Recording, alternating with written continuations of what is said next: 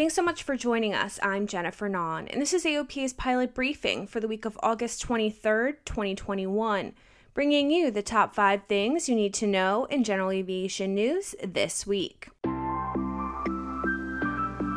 This is AOPA's pilot briefing.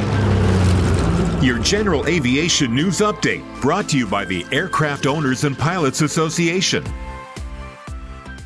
After nearly 2 years of requesting that unleaded fuel be available to aircraft based at San Jose's Reed-Hillview of Santa Clara County Airport, the general aviation community celebrated the arrival of the first tankful of unleaded fuel on August 16th. Indiana-based Swift Fuels made its first delivery of 7,000 gallons of UL-94 over the weekend, the first of a planned steady stream of shipments to the Santa Clara County Airport. Unfortunately, during a politically charged and heavily attended meeting of the Santa Clara Board of Supervisors the day after the fuel delivery, a 5-0 vote directed county administration to take any necessary actions to expeditiously eliminate lead exposure from operations at Reed-Hillview Airport, including but not limited to both prohibiting the sale or use of leaded fuel and pursuing all available paths to early closure of the airport prior to 2031, a date the board already set pending expiration of FAA grant assurances.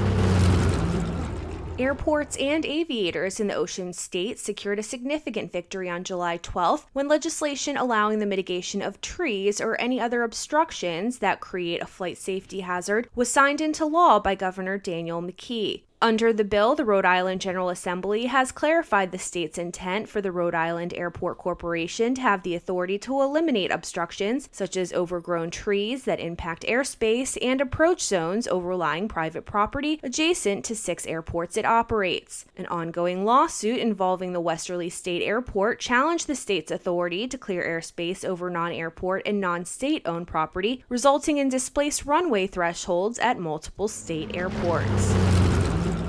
The FAA has released an updated list of cold temperature airports at which pilots must apply altitude corrections on certain segments of instrument approaches when outside air temperature drops below a published limitation. At the same time, the agency renamed the program from cold temperature restricted airports to cold temperature airports. Cold temperature airport procedures are detailed in the Aeronautical Information Manual, and the airports are also published on the FAA's website. Airports in 31 states are included, along with the associated temperature restriction and which part of affected approaches requires an altitude correction, the intermediate, final, or missed approach segment. Whether you're interested in the latest portable electronic devices for the cockpit, new avionics, upgrades for your aircraft, or even buying an aircraft, you can talk to experts in all of those areas during the AOPA Aviator Showcase in Manassas, Virginia on August 27th. Manassas Regional, the busiest airport in the Commonwealth of Virginia, will transform into the central meeting ground for pilots, aircraft owners, and aviation industry experts to chat, conduct business, and participate in educational seminars August 27th.